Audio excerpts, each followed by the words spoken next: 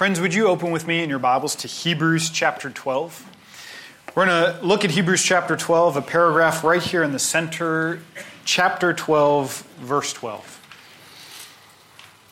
Hear now God's word.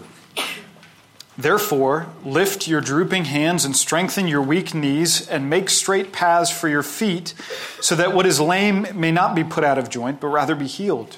Strive for peace with everyone and for the holiness without which no one will see the Lord. See to it that no one fails to obtain the grace of God, that no root of bitterness springs up and causes trouble, and by it many become defiled. That no one is sexually immoral or unholy like Esau, who sold his birthright for a single meal.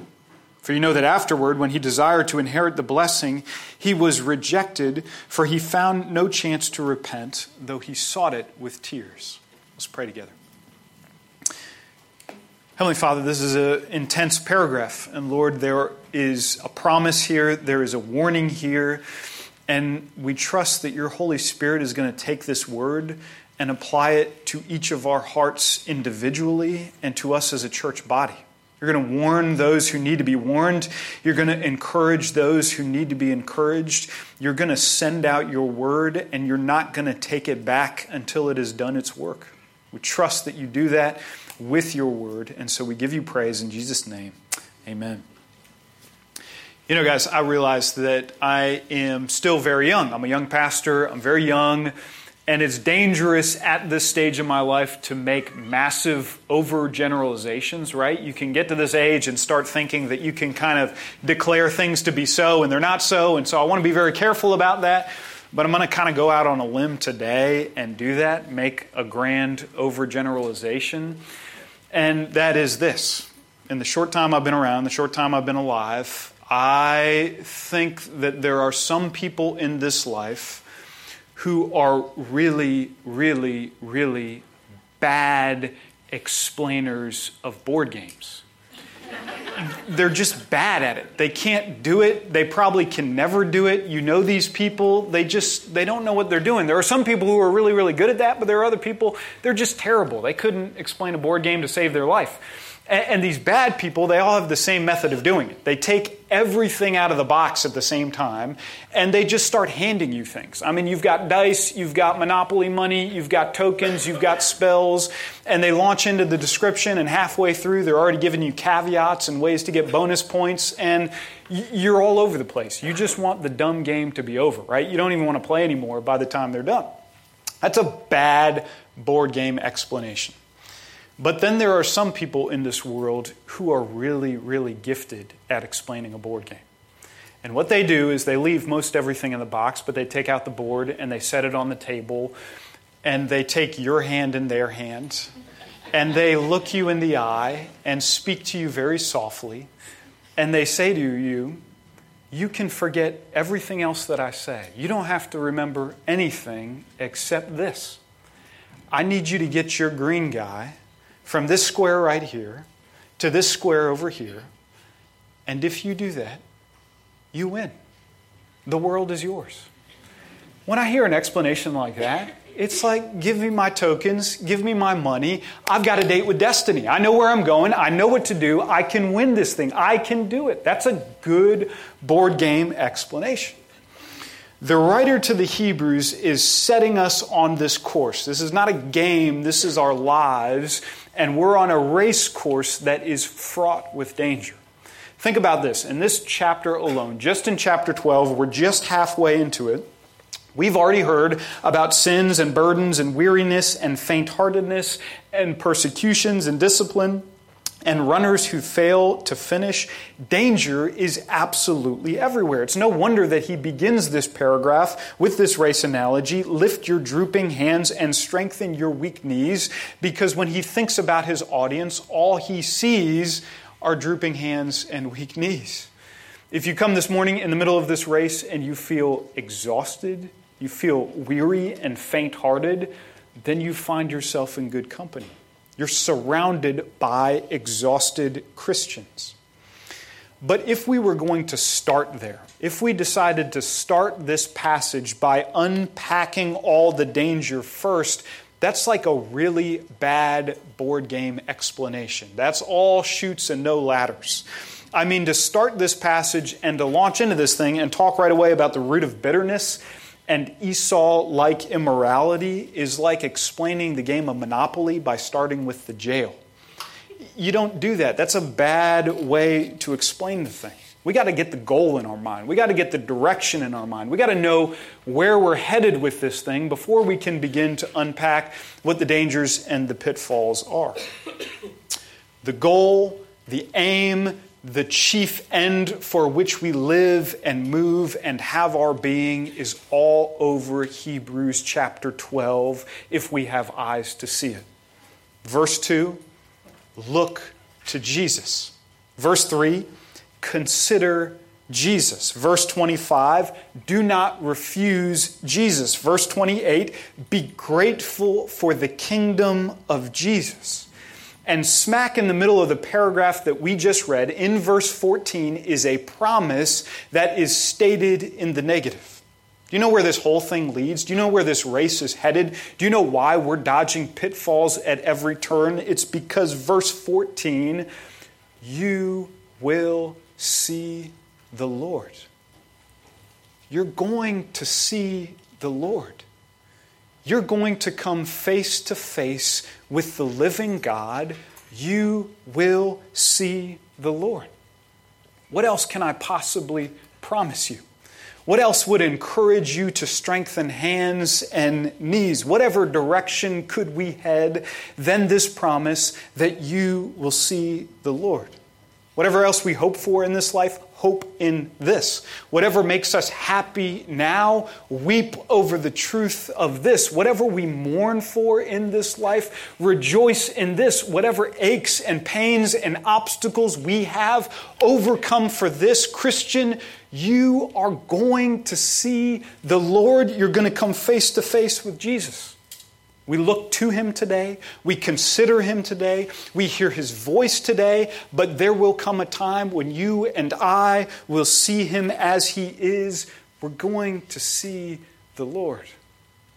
Think about Jesus when He began His ministry in the Gospel of Matthew.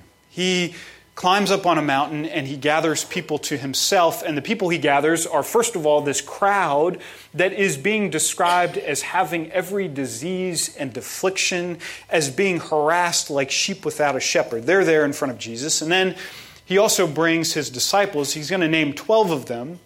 And of the 12 disciples, one is going to apostatize and leave Him, and 10 of them are going to be murdered for following Him. And you think as He begins to talk to this diverse group from all that pain, He could very well begin the Sermon on the Mount by saying, I'm sorry. I'm sorry for where you've come from, and I'm sorry where this whole thing is going to lead you. But He doesn't. One of the first things He says is He looks them dead in the eye, past disease, past affliction, past the man who's going to be beheaded, and past the man who's going to be crucified upside down. And He says to the crowd, blessed are the pure in heart. They're going to see God. You're going to see Him face to face. Psalm 11:7, the upright shall behold His face. Revelation 1:7, behold, He is coming in the clouds. Every eye will see Him. Friend, you have not beheld such beauty. You haven't looked on such kindness. You haven't rejoiced with such joy. You haven't just lingered and meditated on such kindness and gentleness until on that day you see God face to face. If you forget everything we say today, you forget the Apostles' Creed, you forget the call to worship, you forget the announcements, do not forget this, friend. You will see the Lord. That's where this entire thing is headed. If we get that in our minds, if we see the course laid before us and we know where this thing ends, we can begin to take a step back and say, we've got real questions about this passage. We've got real questions about the dangers that we're being warned against. And if we can see the end, we can begin to address the dangers that are here. When I read this passage, I have 3 questions, and maybe you share one or all of these with me. We're going to answer each of these in turn. Number 1, verse 15, how is it that one fails to obtain grace? Number 2, also verse 15, what is the root of bitterness and how does that defile many? Number 3, in verse 17, what does it mean that Esau found no chance to repent, though he sought it with tears? Now, I asked those questions, and it could almost feel like we've got a bunch of tangents happening here. We said all these sweet things about seeing the Lord, and now we're running after these exegetical tangents. But I think we're going to see that the goal remains the same, and that all of these 3 questions are elements, are pitfalls, are dangers that we encounter. And the answer to each of these is, at least in part, apostasy. What it means to turn and to walk away from the course that God has set before us. So let's look at them each briefly. Number 1, looking at verse 15, how does one fail to obtain grace?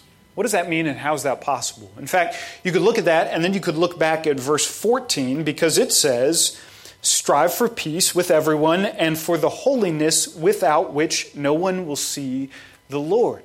Now that can begin to feel like a crisis of faith, right? I thought when I was born again and I came to faith that I was declared holy, and now I'm being called to strive for a kind of holiness without which I don't get to see the Lord.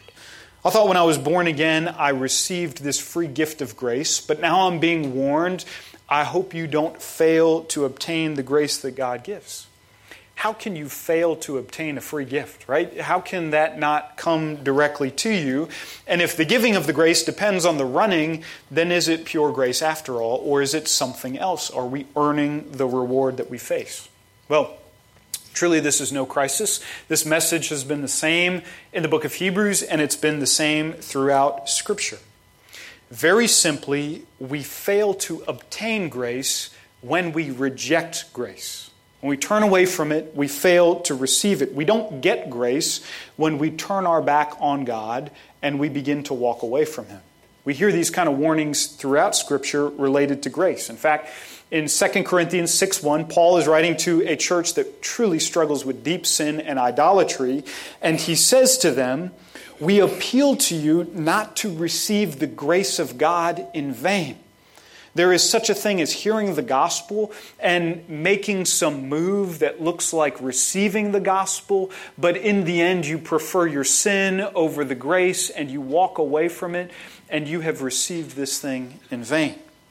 In the same way, in Galatians chapter 5, he's writing to a church who is considering a different race than the one we're running now. We're given a race here in Hebrews that is the Jesus as the pioneer race, and that's one race, but the church in Galatia is thinking about a different race that is the law-abiding race.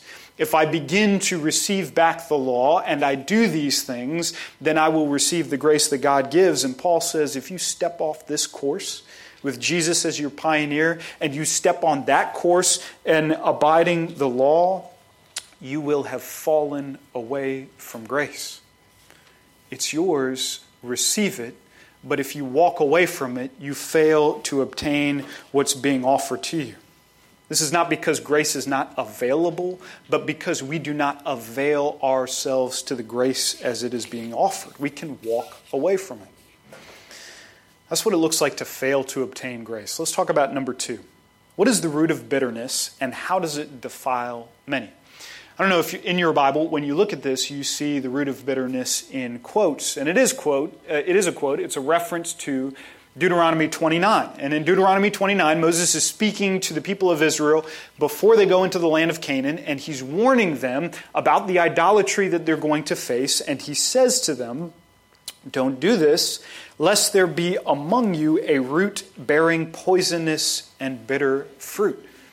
You've got this powerful contrast that's growing in the chapter. Because just last week we talked about the discipline of the Lord, and the writer to the Hebrews promised us from verse 11 that discipline is painful, but it yields the peaceful fruit of righteousness.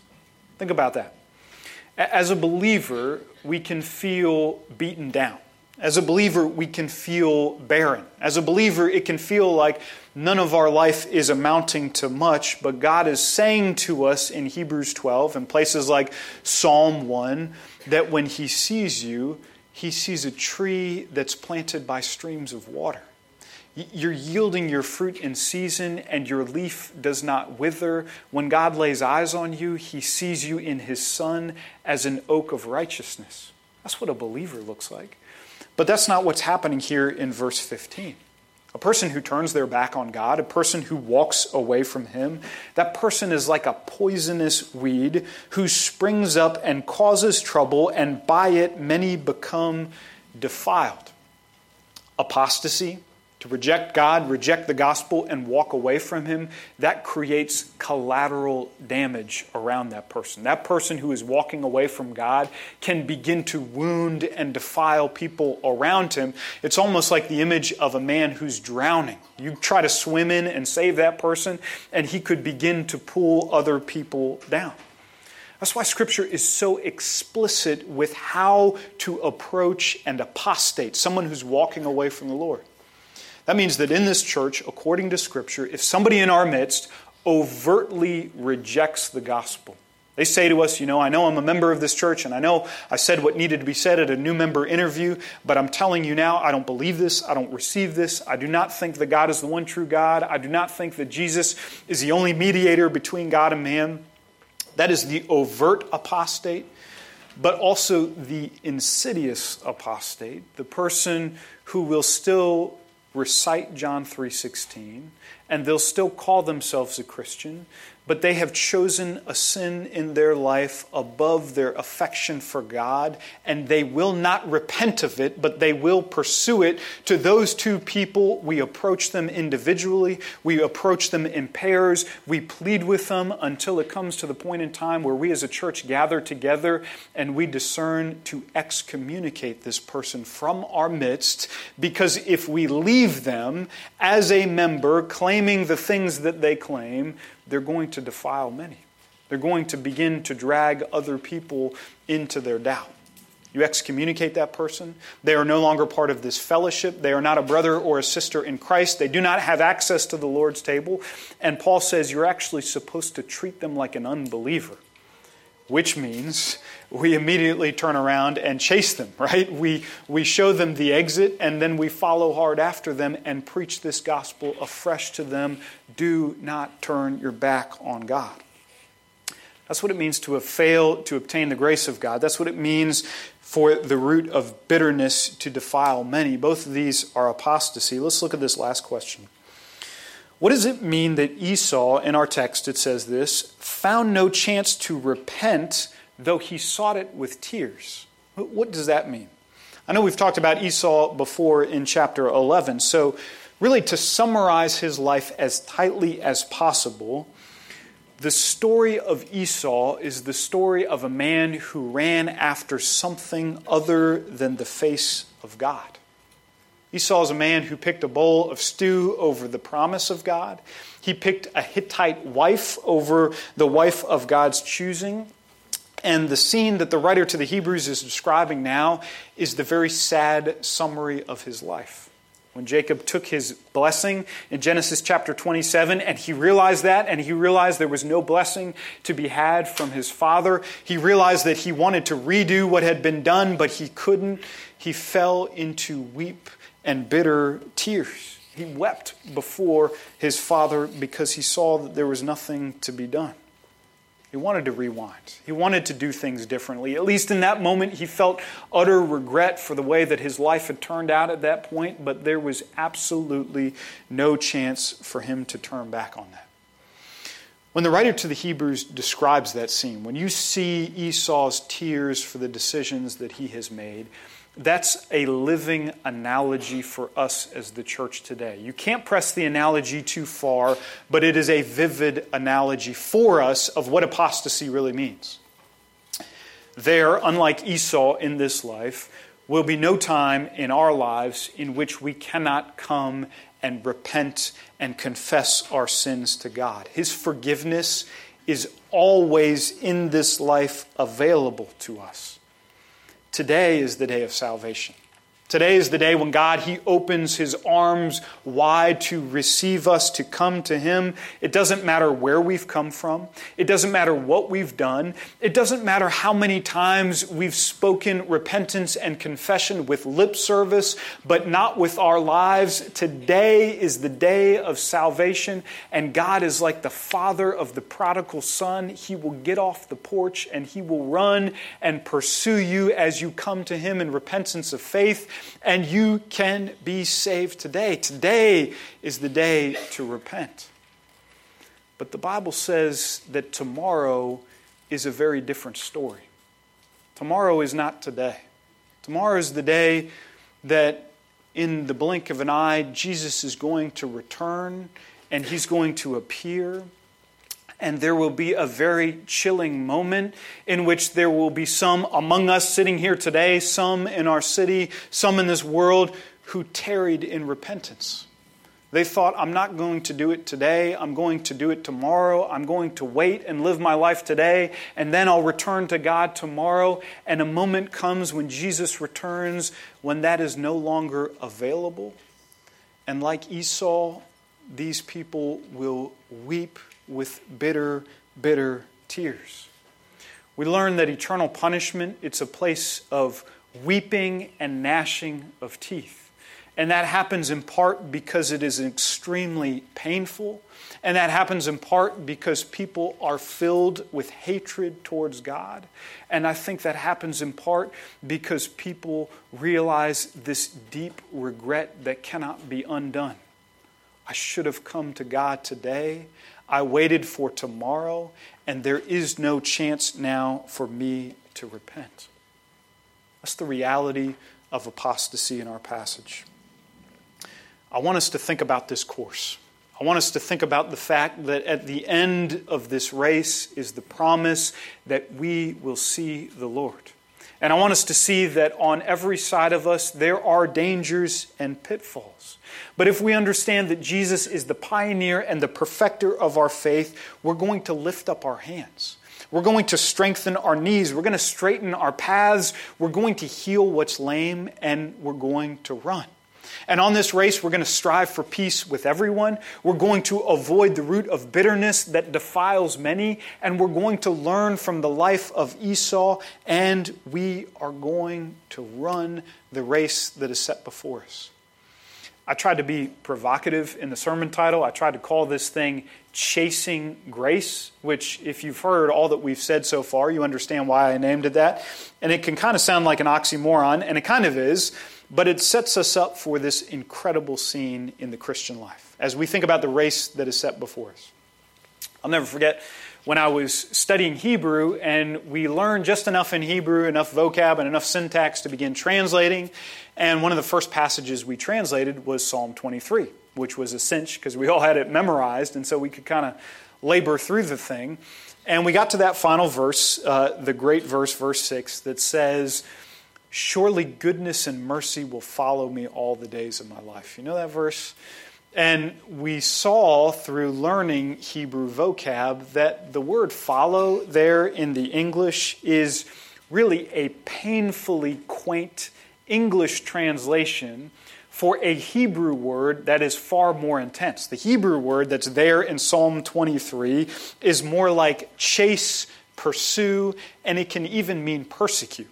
So that Hebrew word, it shows up all over the place. That word that we translated follow, it shows up when Abraham gets together 300 armed men and he hunts down Lot's captors. That's the word for follow. The word that we use for follow is the word of Pharaoh when he mounts up and he chases and charges after Israel.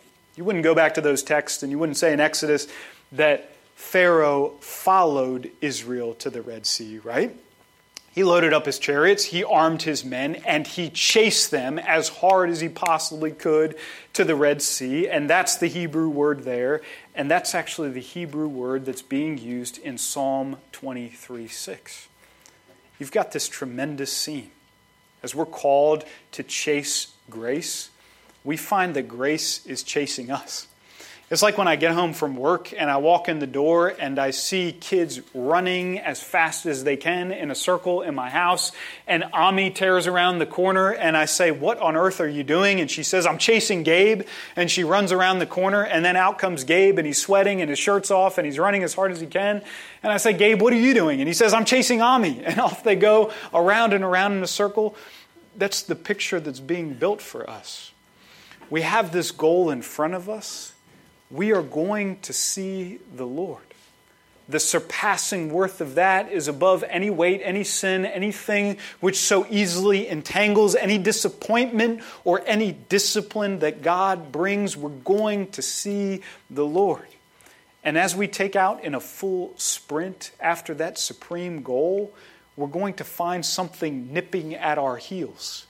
There's something that dogs us the entire course of that race. And that is the fact that God, in His goodness and His mercy, will follow us every single day of our lives. Let's pray together.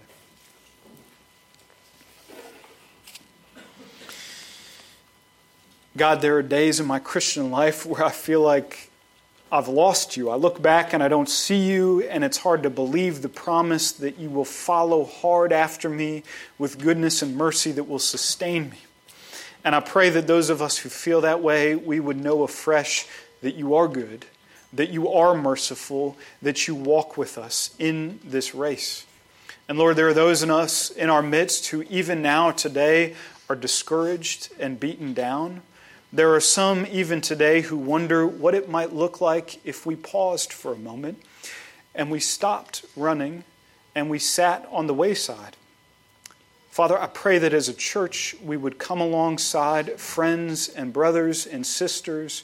We'd grab arms and hands, and by the power of your Holy Spirit, we would get up and we would run this race together, and you would keep the vision before us that we will see the Lord. Do that, we ask in Jesus' name. Amen.